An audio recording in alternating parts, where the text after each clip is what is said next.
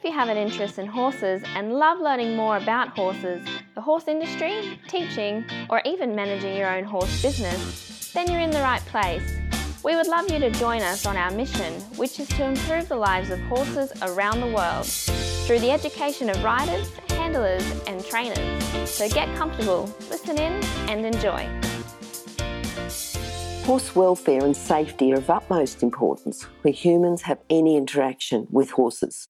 Within the courses at International Horse College, we only utilise methods that promote safe and humane ways of interaction between horses and humans. We only support safe methods of educating riders, handlers and trainers about horse welfare. internationalhorsecollege.com, registered training organisation 31352. I'm excited to introduce Dr. Peter Huntington again today. For those who've listened to Peter Huntington's chats before, he's a vet who specialises in equine nutrition and conducts ongoing research and investigation into the nutrition of horses. All you have to do is go to horsechats.com, go to, I think it's number 244, but just go to horsechats.com, search for Peter or search for Huntington and you'll find his previous chats. He's chatted before about 10 tips for feeding horses, but now we're going to talk about a little bit more of a specialty area and feeding performance horses. Now, how are you today, Peter? Yeah, I'm great, Glenn. Thank you. Good. Good to be back here again. Yeah, good to talk to you again too. And I'm sure that our listeners will enjoy your expertise because you really are a specialist in this field. Now, we talked about the 10 tips of basic feeding principles last time, but now we've got 10 tips on feeding performance horses. And I know we talked about the forage and introducing concentrate and everything else. So it's going to be a little bit more specialised now. So we go through these 10 tips. The first one is select energy concentrates based on workload, the value of fat and fibre in the ration. So can you speak about that, please, Peter? Yes, there's many different breeds of horses that we use for performance and types of workload. And so the amount of extra energy that they need in concentrates will vary according to the breed, according to those factors, and according to individual metabolism. And things like, behaviour or just general energy to do the work have a big influence on not only the amount of concentrate that should be fed, but the type of concentrate and where the energy comes from. So if you've got a horse that doesn't need a lot of extra energy, then they need to be fed something that's a sort of lower energy or a lower intake feed. If you've got a high energy horse like a racehorse or a very hard working horse like a sort of high level eventer, or polo horse, then they need obviously a higher intake and or a higher energy feed. Now, traditionally, horses were fed concentrates that were based on starch, particularly starch, depending on the amount of molasses used, sugar. So grains like oats or corn or barley, most of the energy is coming from starches.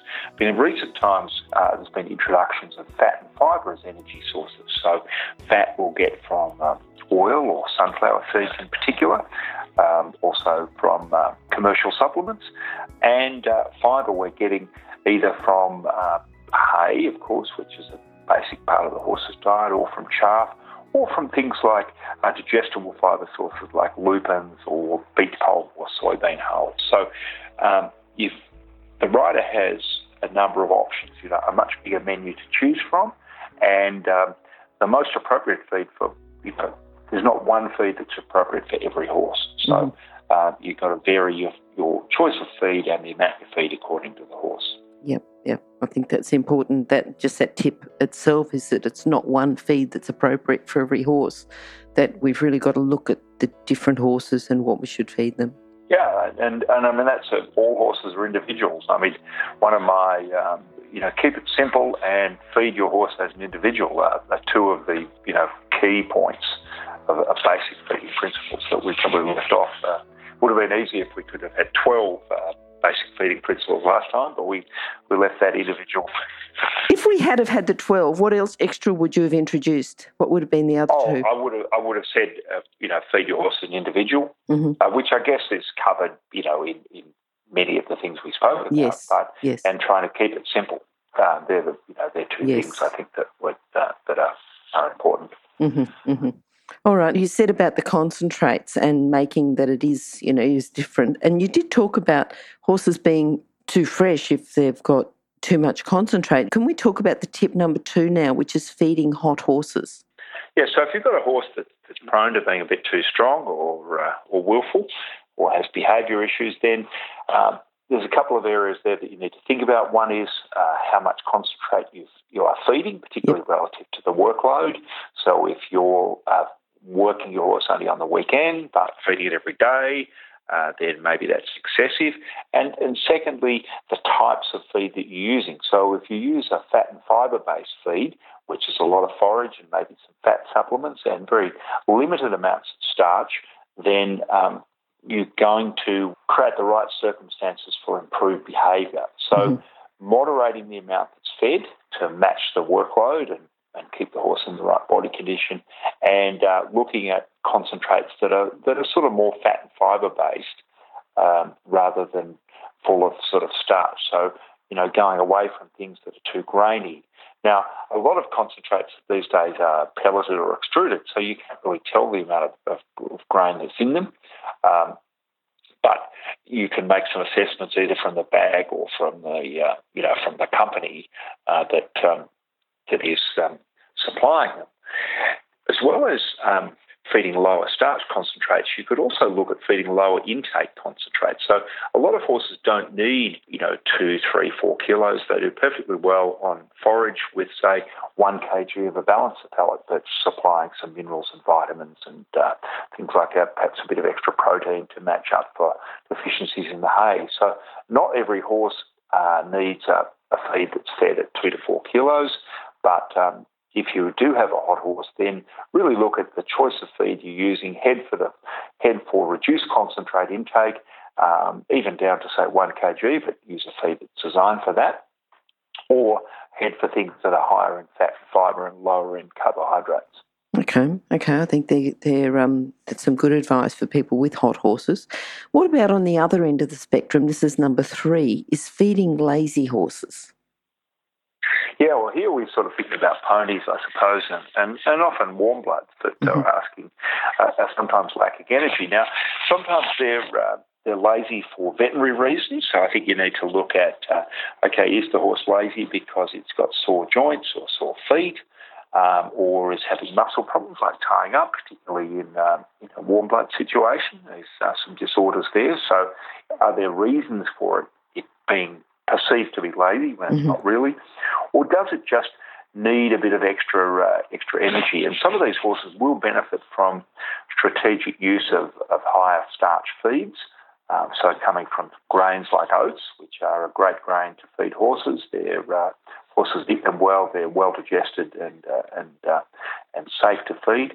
So sort of strategic use of increased amounts of oats related to competition or heavier training sessions can give your horse that bit of extra energy.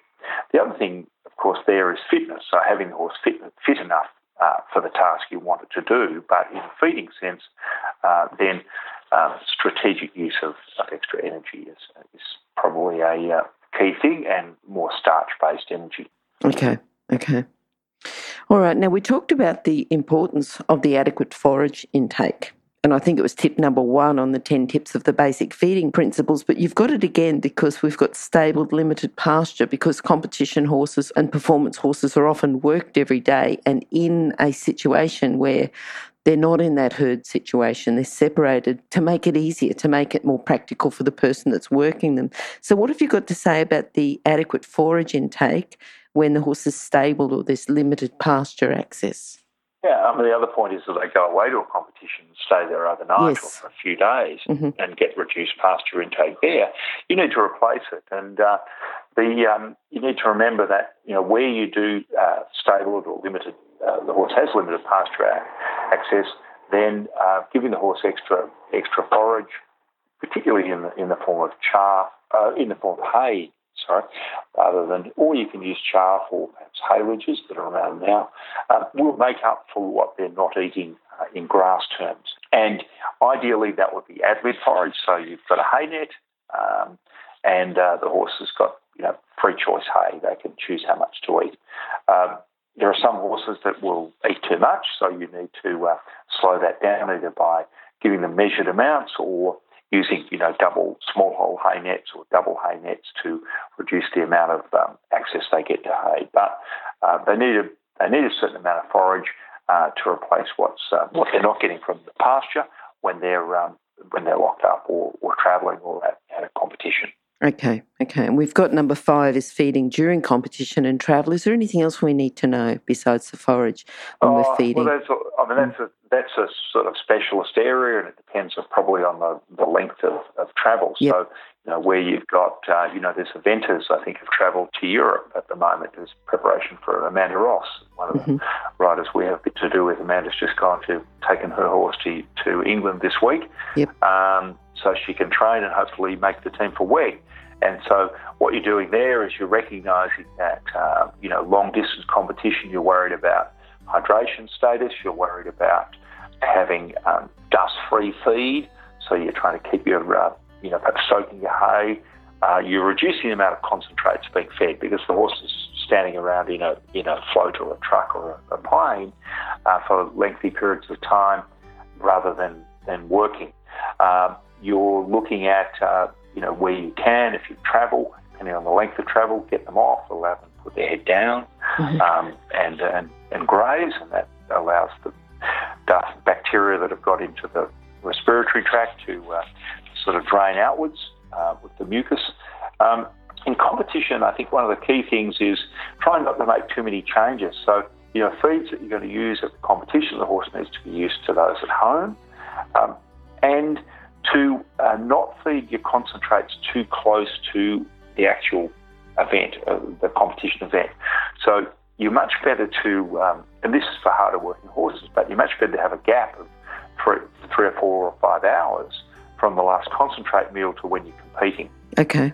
Than you are thinking, the horse is going to go out and do a round of show jumping. I better sort of load it up with energy just beforehand. Now, there is a bit of a caveat, and that relates to perhaps gastric ulcers prevention.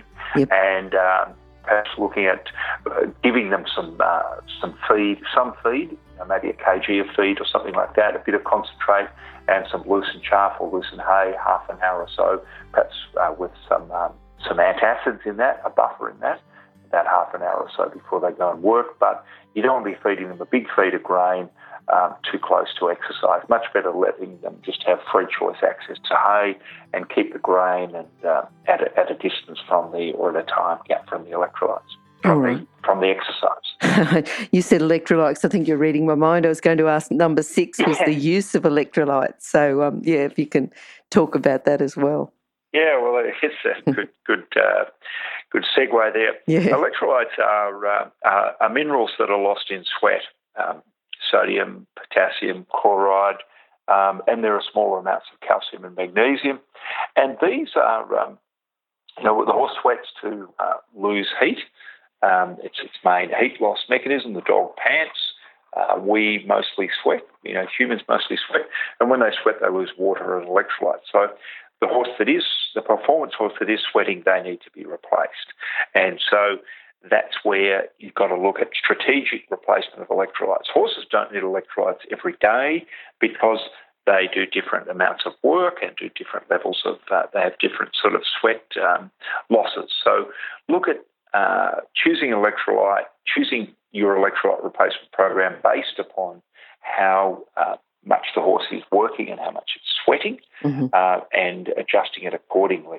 There's many commercial electrolyte products, and one of the keys is that every horse needs some salt every day, and salt is sodium and chloride, so it's part of what they're losing in sweat, but they all need some salt every day, and so that's a key part of.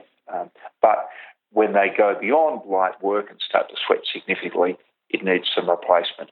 Have a look at the electrolyte supplement you think about using, and look for higher amounts of chloride, sodium and potassium, and less fillers, like it's often filled up with sugar or B vitamins or things like that really aren't lost in sweat, so we don't need them. So we've got things like Restore is the name of our product. It's I think a well fortified one. There's a number of others around, and to adjust their use according to how much your horse is sweating.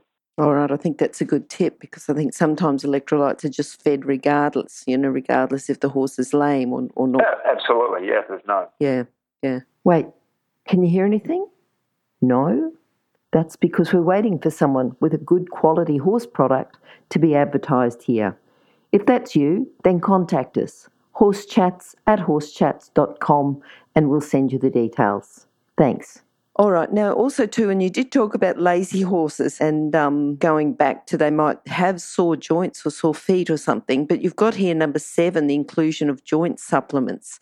So would you be able to talk about that as well? That's an interesting one for people, particularly if they've got lazy horses. Yeah, well, it's a growing area of a growing market for the use of. There are injectable joint supplements that you can get from your vet, or there are some oral ones around that might be based on glucosamine. Sometimes they have chondroitin in them. There's hyaluronic acid, which is a sort of more potent oral joint supplement. And or there's green lip mussel and a variety of things out there. So there's a lot of products out there that people use, and they might be using them because their horse is showing some signs of joint disease, and they want to reduce the damage to the joints, reduce the inflammation, and that's a good thing. Very often they're used for prevention, and that's a bit harder to tell. Is there a benefit in that? And obviously, in an individual horse, you're never going to know because that's just a case of one. But joint supplements have been around. There's increasing numbers of them around. There's lots of glossy advertising, and the choices, how people are choosing. Do you use something? And performance horses, they don't all need to use them.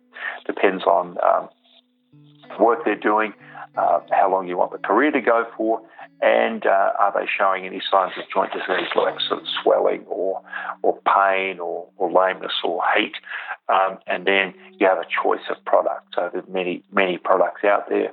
In the oral sphere, I think the basic ones are glucosamine. There needs to be a certain amount of glucosamine a day in the supplement. So 10 grams of glucosamine for a 500 kg horse would be the sort of the minimum. There are advantages, perhaps, like with the inclusion of chondroitin or MSM or other ingredients, and hyaluronic acid, I think, is now becoming more widely available. And we have a hyaluronic acid supplement called Synovate HA, which is a really high-quality supplement. How do you spell that one, Peter?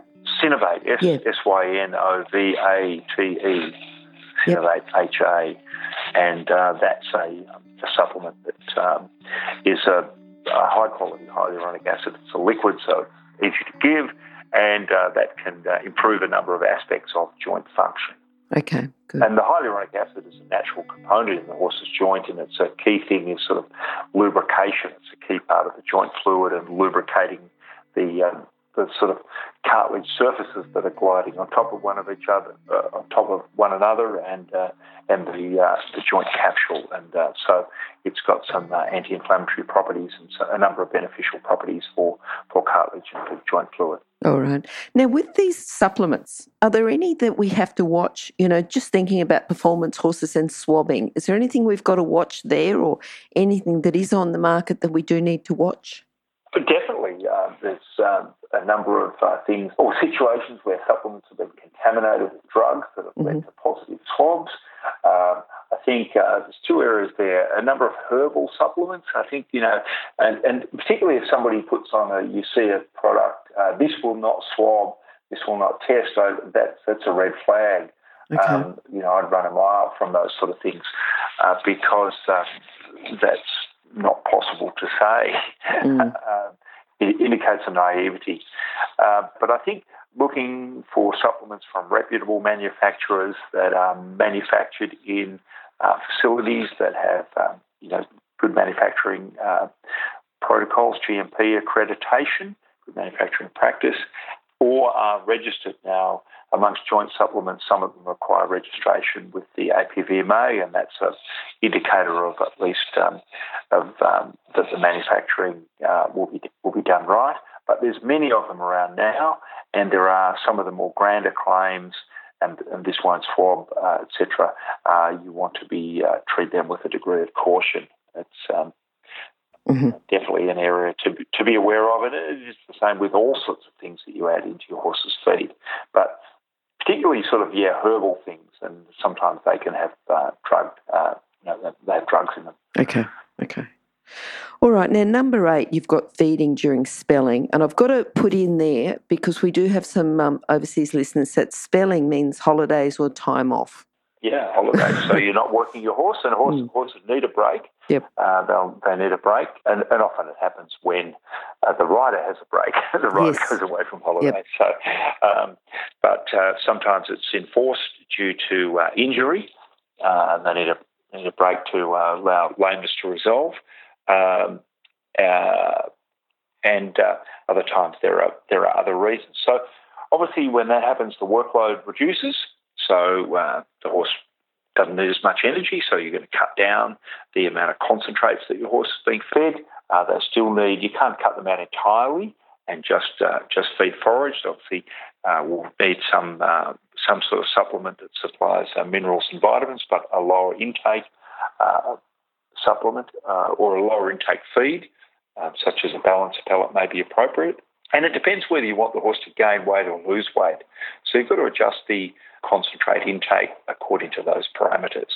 And if you need the horse to gain weight, then they are going to be fed some concentrates in that period, and they're going to be fed in excess of their maintenance requirements, and so they'll gain some weight. And that's often, in race horses that happens, but in a performance horse it shouldn't be the case. It shouldn't be the situation where you need to be gaining weight. You're trying to keep them at a sort of steady weight throughout the year. Okay. And then that way, if they've got that steady weight, it's not like they've dropped weight because they've been spelling and they've got to come back in and put on weight and increase the workload at the same time. Yeah, that's very difficult to do that. So you're better to look at maintain them. So you've got to look, okay, what's the paddock they're in, how much grass is available. If there's not enough grass available or the quality's not good enough, do I supplement that principally with hay? And often the horse will tell you out in a paddock, you'll tell you where they want to eat the hay. And if the grass is there, they'll take that as their first choice. They won't eat the hay. Yep. If they're spelling during winter, they might like the hay because there's a bit of waste heat that comes from the digestion of fibre in the hay, whereas the grass can be quite watery, and so they might eat the hay to keep warm. But they very often they'll tell you about their need for hay by leaving it or consuming it. Okay. Yes. Okay, now the next one is number 9, understanding how hard your horse is working. Yeah, that's a difficult one for many people to judge, and you may say, okay, I'm doing dressage, but there can be a massive range in the work the horse does, or show jumping, depending upon the number of jumping efforts and what the sort of training is. Does the training involve a lot of jumping, or does it involve a lot of flat work? And so it's difficult to do that. So the one way of doing it that has a bit more science is to look at, measuring, actually making some measurements of the amount of work your horse is doing. And you can do that, a bit like, the odometer and the speedometer of your car. You can do that, but how do you do it? If you look at heart rate, that's an indicator of the amount the horse is working. And so we've collaborated with a sort of software designer to come up with an app called Clockit, and that's actually a free app that you can download, Clockit EQ, and it goes on your phone, and the phone goes with the horse, and that will record, the time that the horse spends walking, trotting, cantering, etc. If you've got heart rate monitors attached to the horse, it'll record heart rate, and that gives us a better guide as to how hard the horse is working, because they might be trotting up a hill, and that's harder work than cantering on the flat. So using something like that and making a bit of a record, keeping a record of how long you work for, can give you a bit better clue. And we've done some studies looking at the influence of time and distance of work and energy needs, and there's a good correlation. And you can make some of those correlations from using, say, heart rate data, or just using, time and distance. So the amount of time per week that you spend at different gates will obviously influence it. So it's a free app, Clockit EQ. There are some others that are there. It's a bit like the sort of the wristwatch or that people use when they're running and who are exercising, and they're wanting to record, how far they run and their speed and things like that. So it's the same sort of thing, but it's there for horses. Yes. I've used it, and I think it gives you a lot of feedback. It gives you feedback, and you can also guess and say, right, what do you think I did today? Could be a bit different to what you actually did. Yeah, that's right. So it's the time. We're all being encouraged to walk so many steps per day. Well, why not? Let's look at that with our horse. And yes. And it's interesting too that if you and this just goes in the phone on a phone, and the phone's on the right goes with the horse. Some horses do a lot more steps in the paddock than others do, who stand by the gate waiting for the feed. So that's part of their exercise program as well. Yep. If you're an equestrian coach or a horse riding instructor, or even if you aspire to be one, have a look at the free video series for horse riding instructors on the Horse Chats website. Go there now, have a look, horsechats.com. All right, now number 10 here is pre-work feeding for gastrointestinal health. Yeah, I think I've actually spoken about this earlier. You did talk about minimising gastric ulcers before, yeah. Yeah, when I spoke in the competition, feeding during competition, but this is for everyday training, and that gastric ulcers are a very common problem in horses, and in part, that relates to a number of factors involved that we would call risk factors for gastric ulcers, and that could be a whole topic in itself. But maybe we get to that. We do get to it later on, a bit down the track. But acid, the horse's stomach is naturally fairly acid, particularly when the horse hasn't got any feed in its stomach, and that acidity is the liquid in the stomach is sort of meant to be confined in the lower half, and there is a mucus lining covering the stomach to protect against damage from the acid. However, when the horse walks or trots or canters, you can imagine that liquid splashes around, and so the very acid liquid then splashes into the top part of the stomach, and it doesn't have the same lining, it doesn't have the same coating, and that starts to cause ulceration, erosion and ulceration. So one of the good preventative strategies is to put something into the stomach before the horse works, and to use a couple of components. One is you can just use, say, lucerne, and lucerne has a great buffering effect. So feeding half a biscuit of lucerne hay or a couple of dippers of lucerne chaff, and sometimes people mix that up with a bit of concentrate feed as well, and that's because the horse is more likely to eat it if there's a bit of concentrate feed, and you can also put a sort of buffer in. So there are various buffers. So, there are some feeds that have these buffers in them. There are some feeds that have these buffers and a bit of chaff. So something like Barastock Complete Performance, an example of that, where it's got some chaff, and it's got a natural buffer. So that might be a good feed to use in prior to training, or you can mix it up yourself with your normal feed and some lucerne chaff or hay. And that really helps the splash of the acid, helps stop the splash of the acid, and helps buffer the acid. So you're reducing your risk of ulcers. Yeah, I think that was good, because you've not only explained why and what, but you've also explained why and a little bit about what's going to happen within the horse's gut. So that was good. All right, well, those 10 tips for feeding performance horses. The first one was select the energy concentrates based on the workload, the value of fat, fibre in the ration. Anything to sum up there, Peter? I think this is a really important part of feeding a performance horse, getting the energy balance right.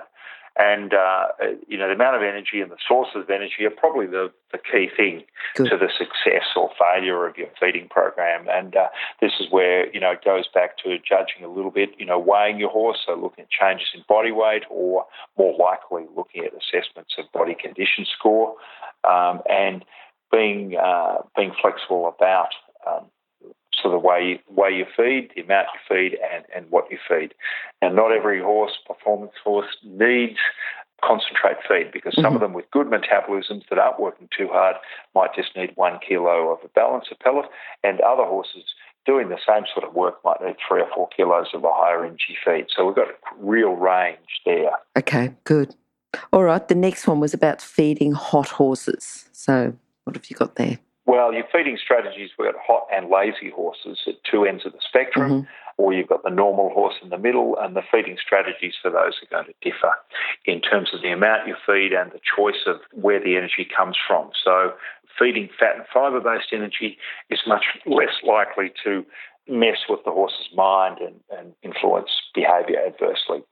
And the sort of lazy warm blood often needs a bit of grain to get them going.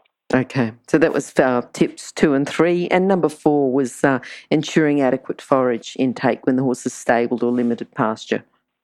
Well, this gets back to the horse's basic need for forage. So if they're out grazing, they can have free choice forage intake, and that might, they might graze for extended periods a day, depending on the amount of concentrate they're fed and the amount of hay they're fed.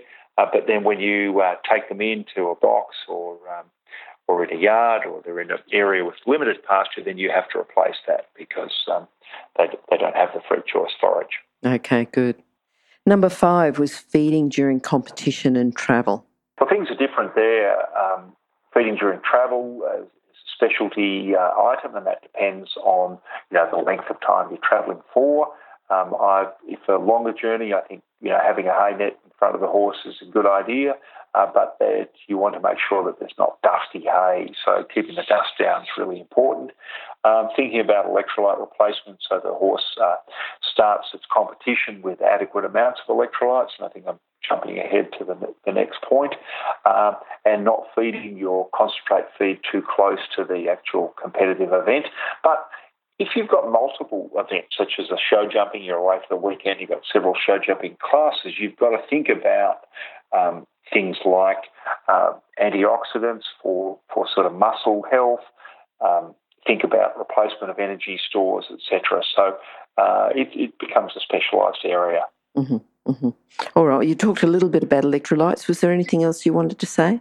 Oh, just that, you don't need to feed electrolytes every day or to every horse. It really depends upon, what sweat losses. Sometimes some feeds have got electrolytes in them, but to pick a product that's got plenty of electrolytes and to use it according to the amount the horse is sweating. Good. All right, number 7, inclusion of joint supplements. Yeah, this is a very popular area. It's an area where people spend a lot of money on, and sometimes I think I'd be careful about, using them when appropriate and picking the right quality product to use.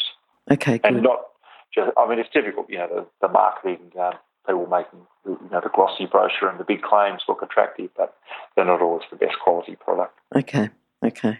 All right, the next one was feeding when the horse has got some time off. Time off, they're not working as much.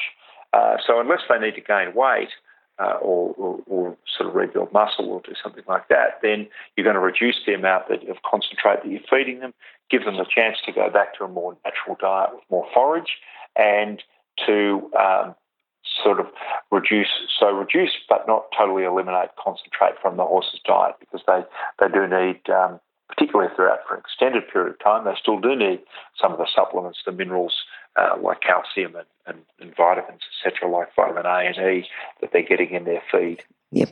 All right, number 9, we talked about understanding how hard your horse is working. We talked about the app Clock at EQ. So if you could talk about that quickly, that would be great. Yeah, well, that's a free app that you can get, which will do the calculations on how much time and the horse spends working at different gaits on a day and a week and a month, and give you a guide as to the differences between, and you can go back and compare. And it, as I say, it is a free app, so it's something that many people have used around the world, and a similar function to the sort of Polar or Garmin watches that people have these days and use to monitor their own exercise. So that's something that you can download it and is a good guide to and a good record keeping system for how hard your horse is working. Yes, Yes. Okay, and number 10 was the pre-work feeding for gastrointestinal health. Yeah, I think this is, as we're more aware of gastric ulcers, and everyone is aware and the potential impact of them, this is one of the strategies that you can do. I mean, it's not going to totally replace the use of drugs such as omeprazole that reduce acid secretion, but it does give you the chance to reduce the aggravation. And there are some horses that you go, well, you know, they're uncomfortable working, they seem uncomfortable working, and it may be that they've got gastric ulcers and the acid in their stomach is splashing around and irritating them. And that may be, one of the factors. So putting some feed in there, particularly based on lucerne, the forage should be lucerne, and perhaps a little bit of concentrate feed and maybe a buffer as well is a really good management tool. Yep, good. All right then, that's wonderful talking to you today. We've been talking to Dr. Peter Huntington, who's the Director of Equine Nutrition at the Kentucky Equine Research, and he's been talking about 10 tips on feeding performance horses. Now, Peter, your contact details, if people would like to contact you, contact Kentucky Equine Research, and also the details for the Clockett EQ link, we'll put them in horsechats.com, but if you could talk about them now, just in case someone's there with their pen and paper or on their phone ready to write down your details. Okay, well, the website is kr.com, and there's a link to Clockett EQ on the website, or you can just search it. It'll come up. Clockett EQ Sport is the one there. On that same website, you can get to the library that's got links to Equinews, which is a fantastic resource for articles about horse nutrition, about health, about some articles about management, and these are easy to understand articles. And you can also look at phoning us on 1-800-772-198 or emailing advice@kr.com, and hope to give you good balanced advice about your feeding and nutrition queries. Okay, and there's also a couple of things we talked about with Restore and Synovate and a couple of other things. There'll be that on the website as well if you want to look into purchasing it. Yeah, that'll be that on the website, and if you're wanting to look at more details about those, or feed-wise, so we work with Barrow-stock Feeds in Eastern Australia and Milne Feeds in Western Australia, and they've got websites with details of products that can help you feed your performance horse better. So it's barrowstockhorse.com.au or milne.com.au. So good products, good feeds, and the other thing we've done with Barrowstock, or with both of those actually, is we've got some software called MicroSteed that allows, it's a sort of ration design software. So if you put some details of your horse in, the forage it's got, the size it is and the work it's doing, and then we'll offer you a menu of choices about certain feeds, and it does some calculations about, you can choose, I want a particular feed such as Barrowstock Command, or because it's a sweet feed, or I'd like a Peloton feed like Milne, like Pegasus Coolmax. Choose that, and then the software will do some calculations about the amount that you should feed of that and the amount of forage. So, and that's if you look for MicroSteed, and I think both of their websites have got links to that MicroSteed function. Good. I think that's a bit of good research if you've got horses, particularly if you're feeding performance horses. So thank you for telling us about that. And those links will also be on horsechats.com/PeterHuntington3 it'll be, or just go to horsechats.com, search for Peter or search for Huntington, and you'll find that page with all those details. So thank you again, Peter. Thanks for talking to us today, and we're looking forward to our next chat. Great, Glenys. I look forward to that too. Bye. Bye. If you've enjoyed this chat, then please comment, rate and subscribe. If you'd like any changes or recommendations for guests, then please contact us through horsechats.com. And while you're online, have a look at the government-accredited courses at internationalhorsecollege.com. Registered Training Organisation 31352. Remember that our comments and instructions are general in nature and do not take into consideration your individual horses or your individual ability and circumstances. If you enjoyed this podcast, then please leave your comment below.